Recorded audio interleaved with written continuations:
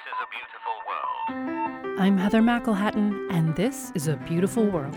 Every year, millions of tons of plastic ends up in the ocean. Which is happening right now at about a rate of a dump truck of plastic a minute. So over a year, that's 80 million tons of plastic. Erin Simon is Director of Sustainability at the World Wildlife Fund. We've had this rapid pace of innovation and proliferation of plastic, and it has way outpaced our ability to manage it. When this plastic ends up in nature, it does not break down quickly. It takes hundreds of years. And so that has really bad impacts on those ecosystems and, of course, the people who depend on those. So that's wildlife and humans. Simon says over 800 species have come into contact with plastic.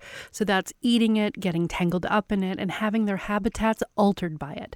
Sometimes it's a whale that washes up on the shore with its belly full of plastic, or a seal swimming with a packing band around its neck, or a turtle trying to lay eggs in a beach filled with garbage. I am not anti-plastic. It is an extremely low-cost, high-performing, and versatile material. And so really trying to address the root cause of this problem, along with rethinking how we use plastics, is going to get us closer to addressing the crisis we're trying to solve for. The good news is, in an environmentally historic vote, the European Parliament has moved to ban single-use plastic products in an effort to reduce pollution in the oceans and garbage in landfills all across Europe. This includes a ban on plastic bags, straws, plates, cups, drink stirrers, and cotton swabs. Environmental power politician Frédéric Ries, a Belgian MEP, helped craft the bill and called the EU ban on single-use plastic a victory for our oceans, for the environment, and for future generations. A victory brought about in part by the BBC television program Blue Planet, hosted by Sir David Attenborough, who says he was overwhelmed by the public's response. We hoped that Blue Planet 2 would open people's eyes to the damage that we are doing to our oceans and the creatures that live in them. I've been absolutely astonished at the result that program has had.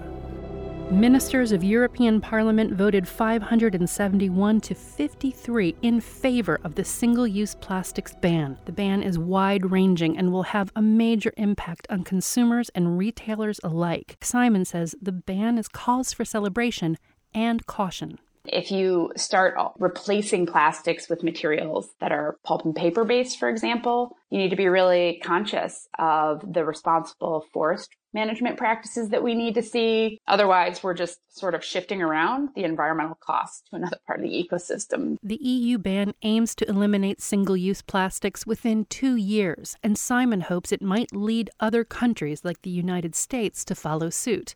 Until then, she says, everyone can help reduce plastic in the oceans by being a bringer of your own. I have my own water bottle I carry with me all the time, my own to-go mug for the coffee I depend on so entirely, and of course, carrier bags. So there's these simple things you can do. It's a conscious effort to make sure you always have your reusable item with you. Bringing your own and choosing products that will decompose in your own lifetime will help not only our oceans, but, as Attenborough says, the creatures that live in them. I am a mom.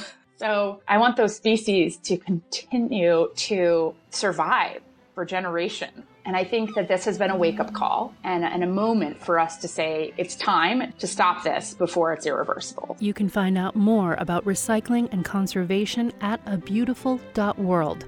I'm Heather McElhatton, and this is A Beautiful World, NPR News. Brought to you with help from the Pohlad Family Foundation.